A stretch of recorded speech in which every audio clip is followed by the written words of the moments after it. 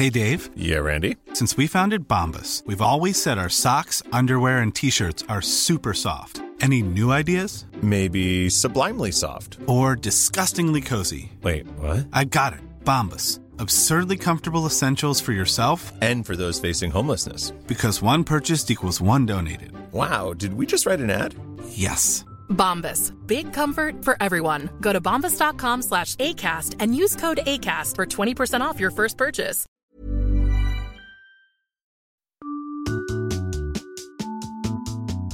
Hi there, this is Cecilia, content producer at the Webby Awards. Are you making great work on the internet? If so, I want to take this moment to remind you that the final entry deadline for the 27th Annual Webby Awards is coming up on Friday, December 16th. This year, we're expanding our categories across websites and mobile sites, video, advertising, media and PR, apps, dapps, and software, social, podcasts, games, and, new this year, metaverse, immersive, and virtual. Check out all of our categories and enter your best work by the final entry deadline at webbyawards.com. From the Webby Awards, I'm David Michelle Davies. This is the Webby Podcast. This means so much to... So excited! Live streaming my pants! You wanna hold that guy? And that's why we drink. Find someone who inspires you.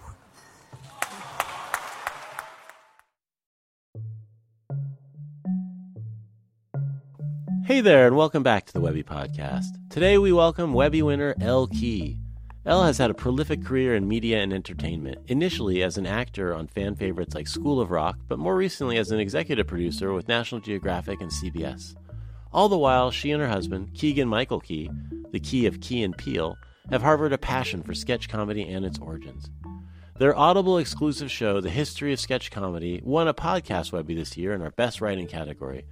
Elle was the co-writer, director, and producer of the show that takes us all the way back to the beginning of sketch comedy. We're talking 2,000 years ago with stories of cavemen and eventually Greek poets. Along the way, we spend time with Abbott and Costello, Eddie Murphy, and of course the cast of Saturday Night Live, all performed by Keegan-Michael Key. We start off talking about when Elle fell in love with comedy. I think the easiest, simplest answer is I am a Jew who was born in New York. So I grew up with aunts and uncles and grandparents and who told jokes, who told limericks and memorized puns and silly words and wordplay.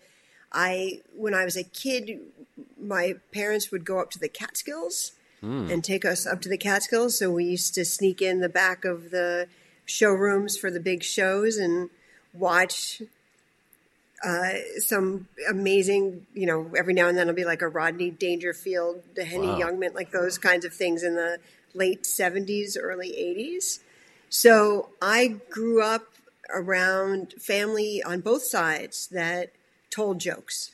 But it's not just the jokes, it's also the puns and, like I said, the limericks and the way you set up something and the way there's a turn and you go down a path and you don't know where you're going. And so when I was a kid, that was a big part of our upbringing. And when I went to college, I went to Syracuse and I worked at the university's television station with a really fun producer now named John Beck.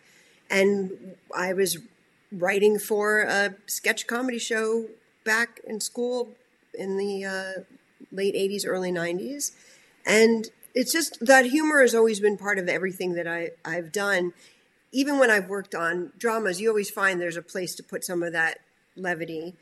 When I met Keegan-Michael Key, who's the host of the podcast, he and I were trying to figure out projects to work on together. We were both looking at things maybe to produce.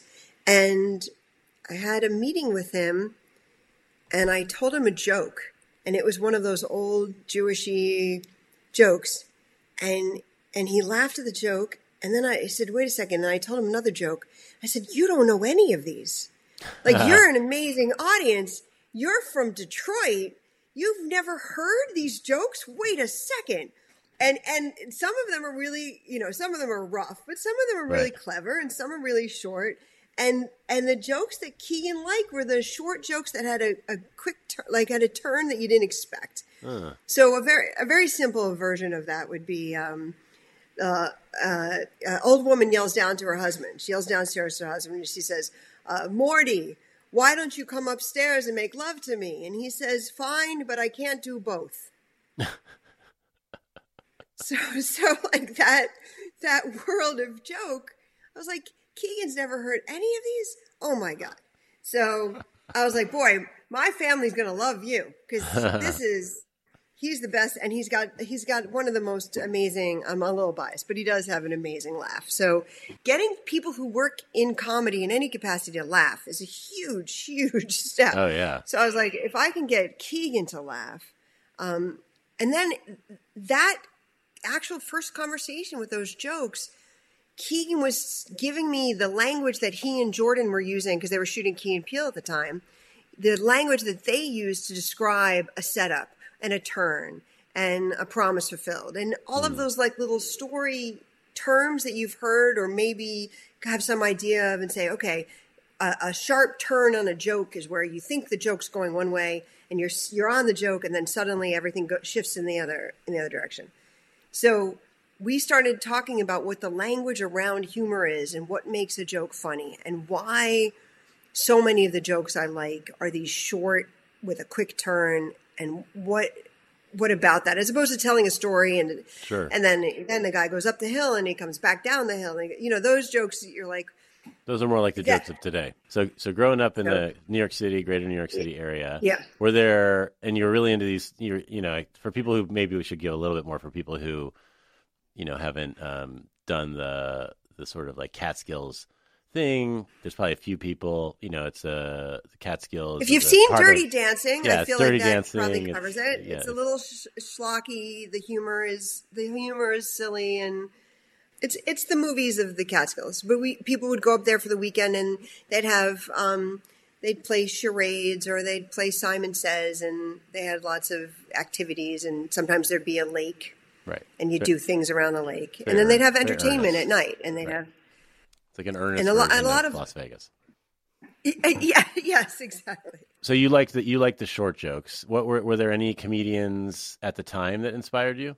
Or were there sort of like pillars in your comedic inspirations? I mean, I watched Carol Burnett.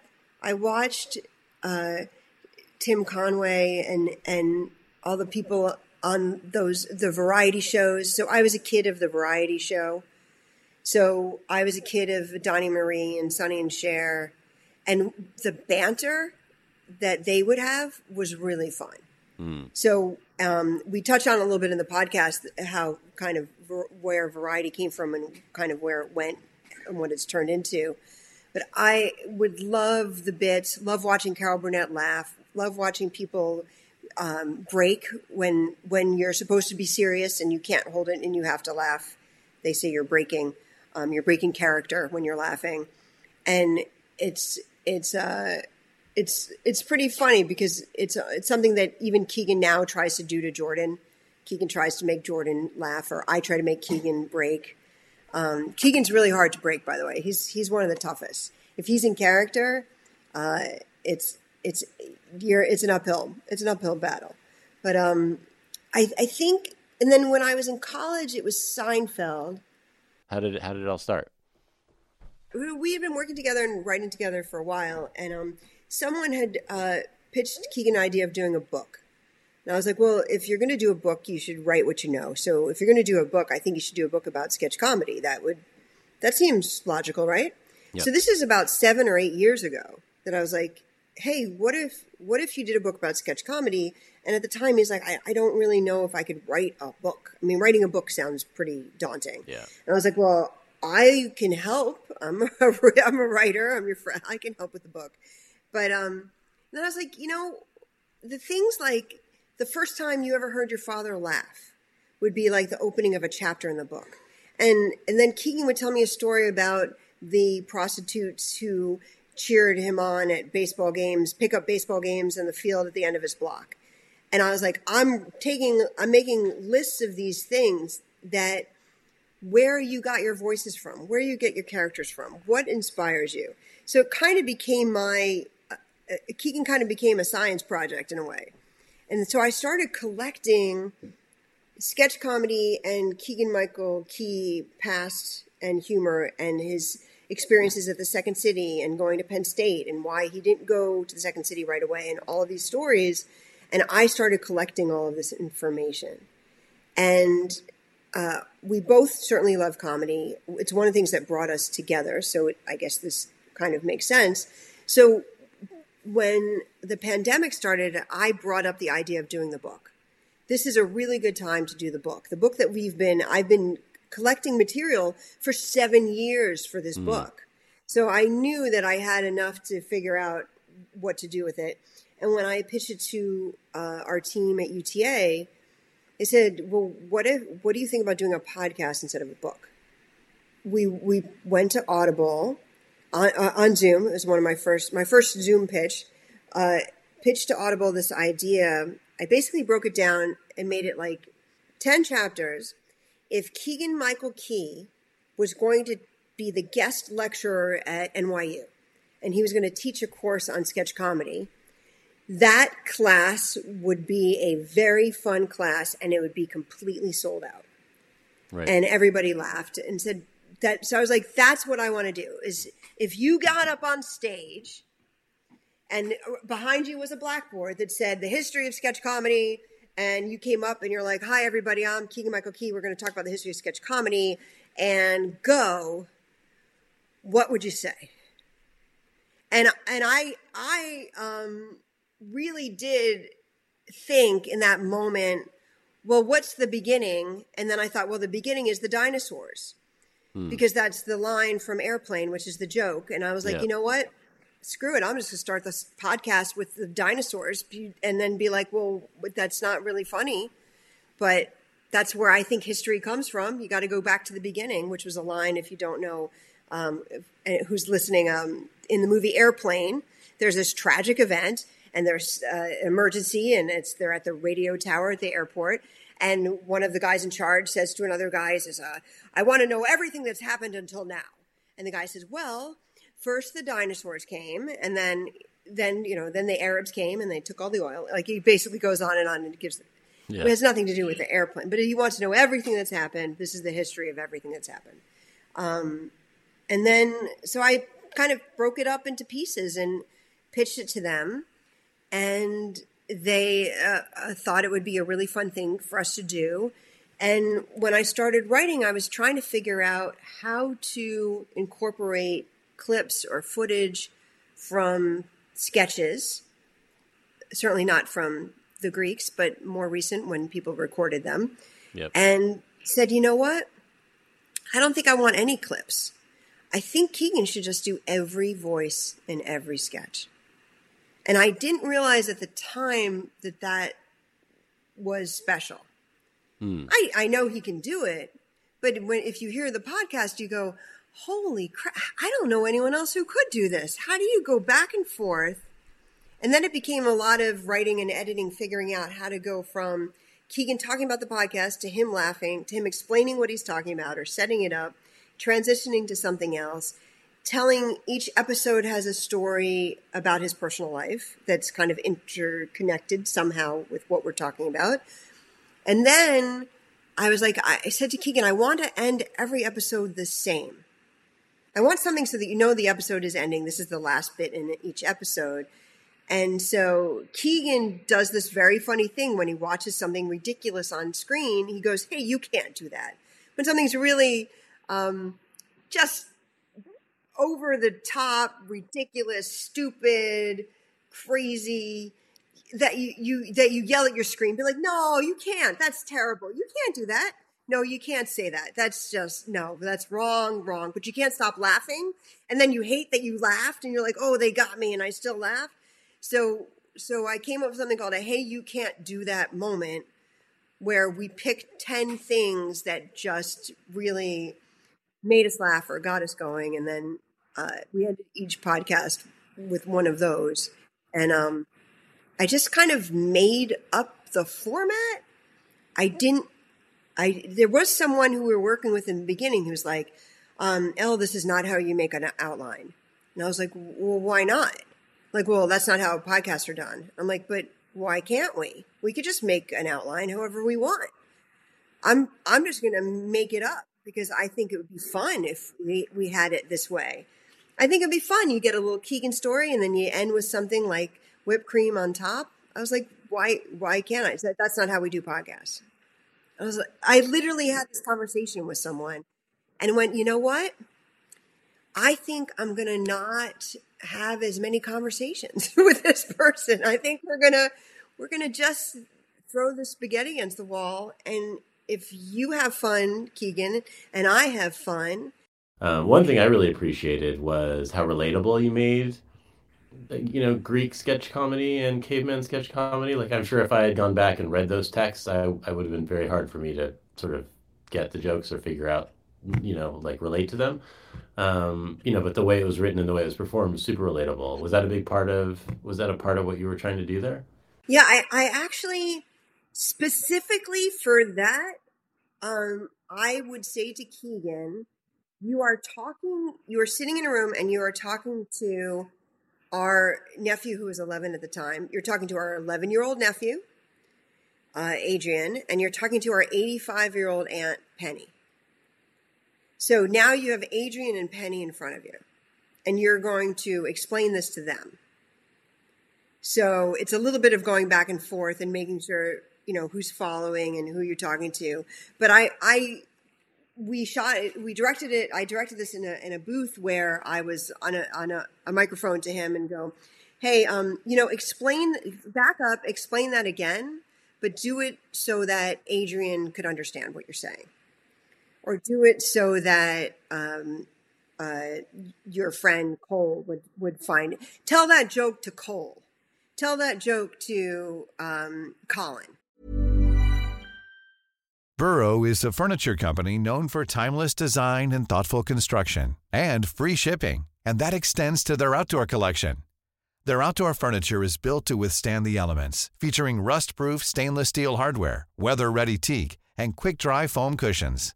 For Memorial Day, get 15% off your Burrow purchase at burrow.com/ACAST and up to 25% off outdoor. That's up to 25% off outdoor furniture at burrow.com/ACAST.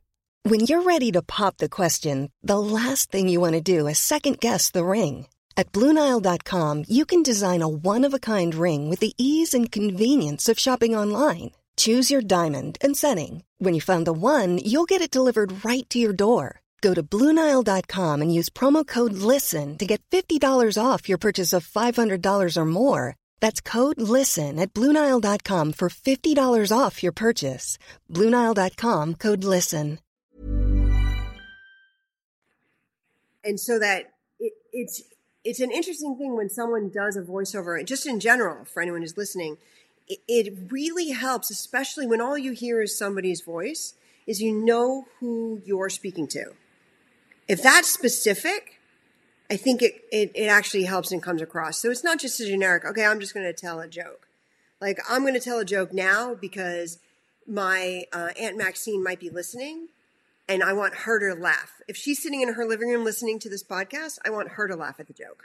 Well, so that's a good segue into another question I had there, which you kind of touched on, which is, I think, please correct me if I'm wrong, most of your experience before this project was largely in, sort of visual media like TV and film and stuff like that. That's true. That's true. And so, right there, what you're talking about sounds like something that you would sort of glean from a bunch of experience in audio. But so what was it like moving into audio, and like what did you find were just things that were uniformly the same from storytelling in other mediums, and what were some of the things that were new and surprising about it?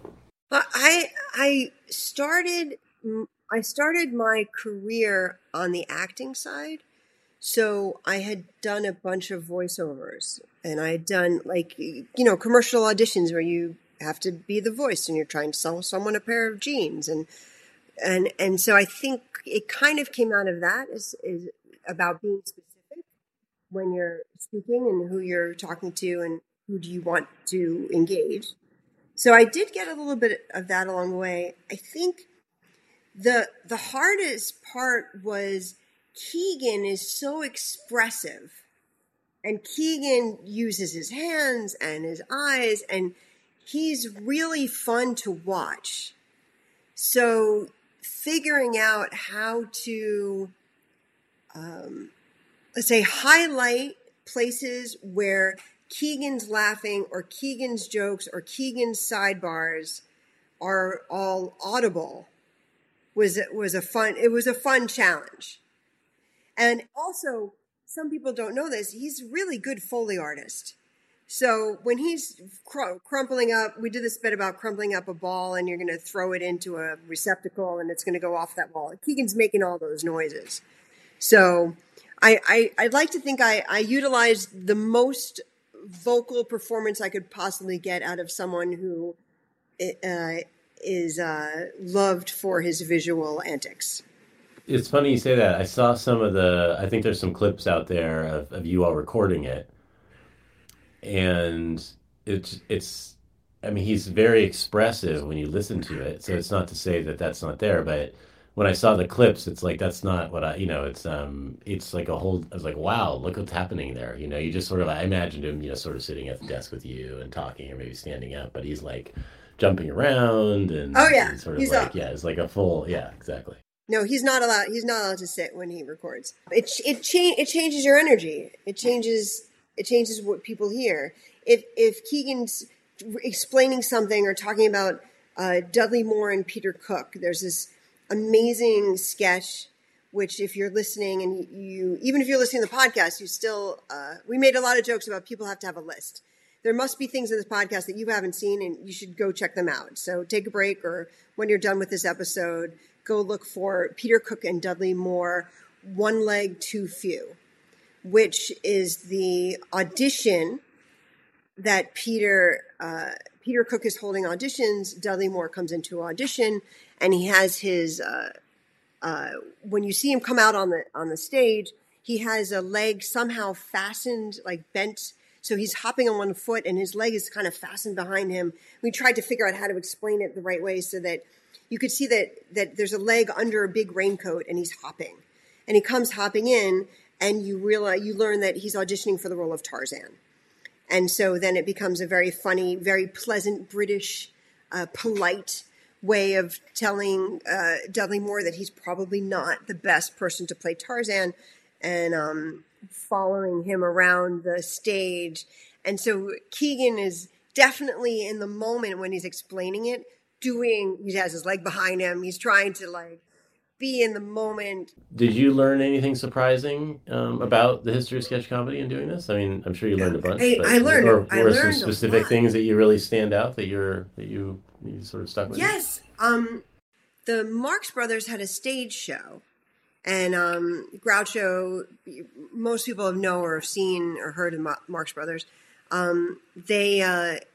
Because they had a stage show, they knew where the laughs were, because they would do the same jokes and bits and know where the laughs were. So when they would do a movie where they use scenes from their stage, from the works that they've been honing for years, even in the films, they would pause for the laughs. And it's pretty cool. So that's something I learned. I was like, that's brilliant, because the laugh is coming. You've done this over and over again. Now that you're on the screen, you don't want people to miss the next line. The laugh is coming, so you build the pause in for the laugh. I thought that was fascinating. I love there's a lot of stuff that Keegan and I both learned about how television kind of, the people that were really good on stage that told oral jokes, like wordsmith jokes or puns or silly jokes, Jack Benny, Fred Allen, George Burns, those people did really well on radio. The people that were visual, if you were a juggler and you were a juggler on stage and you were the most popular juggler in town, and that someone's like, well, hey, we've got this radio thing coming up, this newfangled radio. The juggling didn't really work on radio. It wasn't a visual medium. So you needed to have, if you had jokes and you were pithy and you had, fun voices and radio voices and things like that, it really helped to transition into radio. And then eventually, the weird thing is that when they started movies, the movies were silent. So now the silent films, you have to be a visual performer. So I was fascinated that you can actually follow this transition and see who did really well going from stage to radio to film to talkies to television, and what worked on both. George Burns and Gracie Allen had funny bits, and their bits worked whether they were standing on a stage or whether you could only hear their voices on a radio. So those kinds of things, both Keegan and I, some of it we knew, some of it we never really put into like an easy to understand paragraph of, hey, this is what happened and this is how this happened, and isn't that pretty cool? And I never knew that either.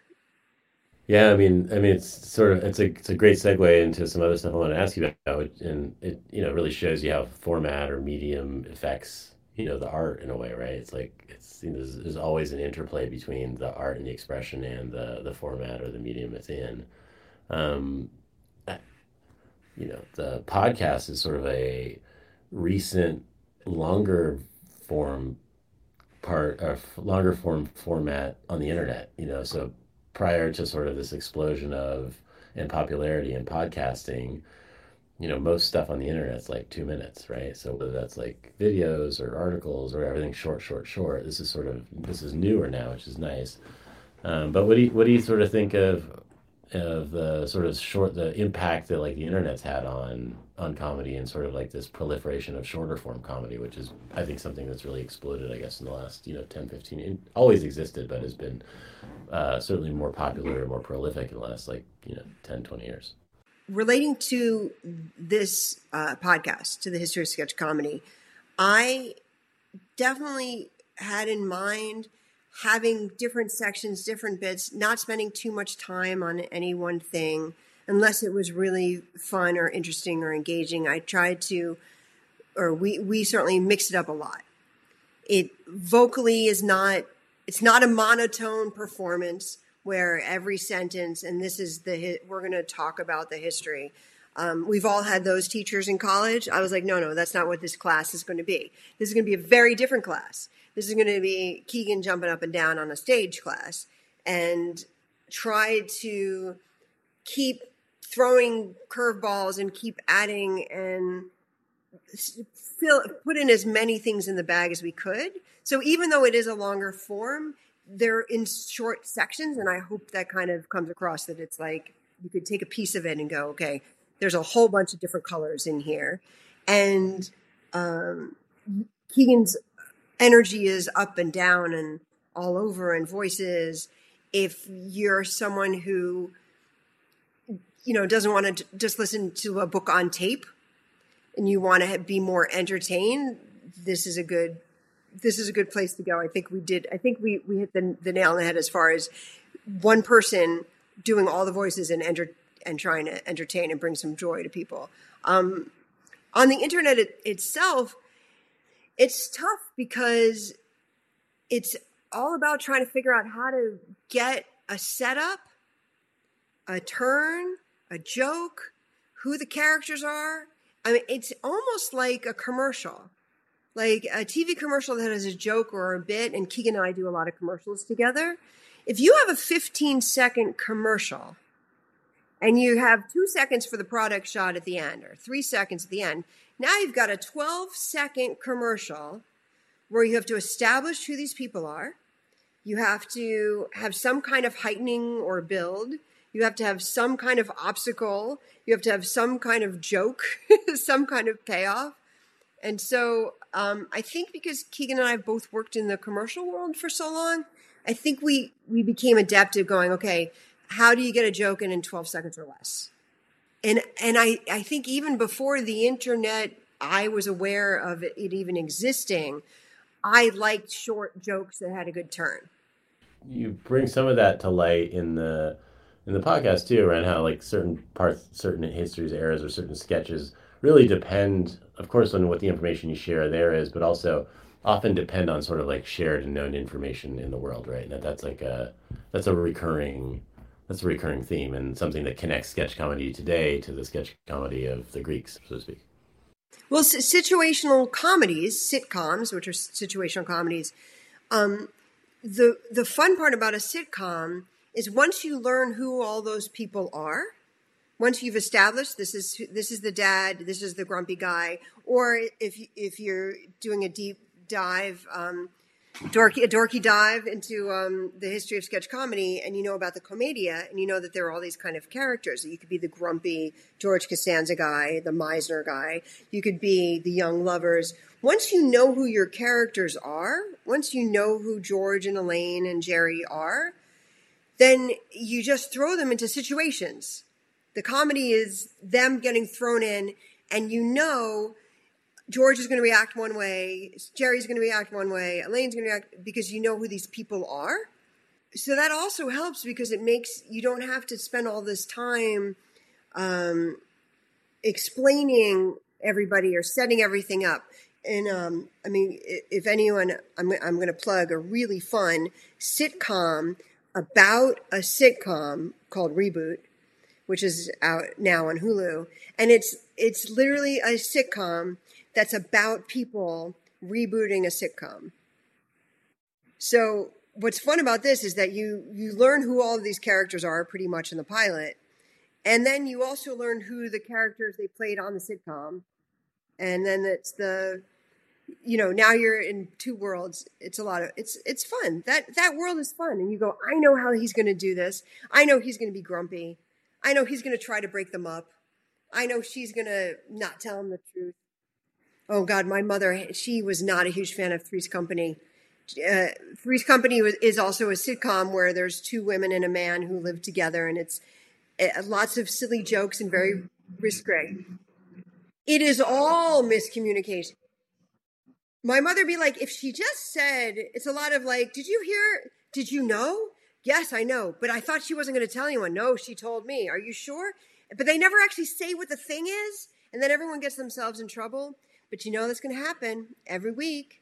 Every week. So, I mean, what do you think about, do you look at and watch, are you interested in some of the comedy that we're seeing in sort of newer places these days? So like on TikTok and shorter form YouTube shorts and stuff like that. Is that of interest? Are you finding, exemplary comedy there as well? A lot. Sometimes when Keegan and I catch up on Saturday Night Live, we only see it because of clips. That a lot of people, I'm sure, are getting Saturday Night Live in pieces. Keegan actually tells a fun story in the podcast about how someone stopped him and said, "I've been a fan of yours ever since your YouTube videos." He's like, he never actually made a YouTube video. He made a TV show, and they would only put out videos. So it's actually really, I think it's kind of hard to find the line. I don't know if I know the difference of what's a YouTube show and because people are doing more and more shows where you can just take a small piece of it and it stands alone. It works. We kind of get into movies that are sketch movies and movies that have scenes that could actually just be its own sketch. You don't have to watch all of Spinal Tap to appreciate some rock and roll guy watching some guitar player looking at a speaker that goes to 11. It's if you don't need to see the whole movie to know that that's pretty funny. Me, since I was a kid, I like the short humor and the quick turns. So I'm in. Elle, thank you for joining us on the Webby podcast. It's been great to have you. Congratulations on the Webby. Congratulations to everybody on the team. It's a great listen, and we really appreciate having you. Thank you. Thank you very much. I want to say a huge thank you to Elle for stopping by the Webby podcast. Listen to the history of sketch comedy exclusively on audible.com. It's a great listen. You can reach me on social at DMDLikes. Our editor is Kate Mishkin. Our editorial lead is Jordana Jarrett. Our producer is Cecilia Betzel. Music is Poddington Bear. Claire Graves is our president. And I am your host, David Michelle Davies, and this is the Webby Podcast.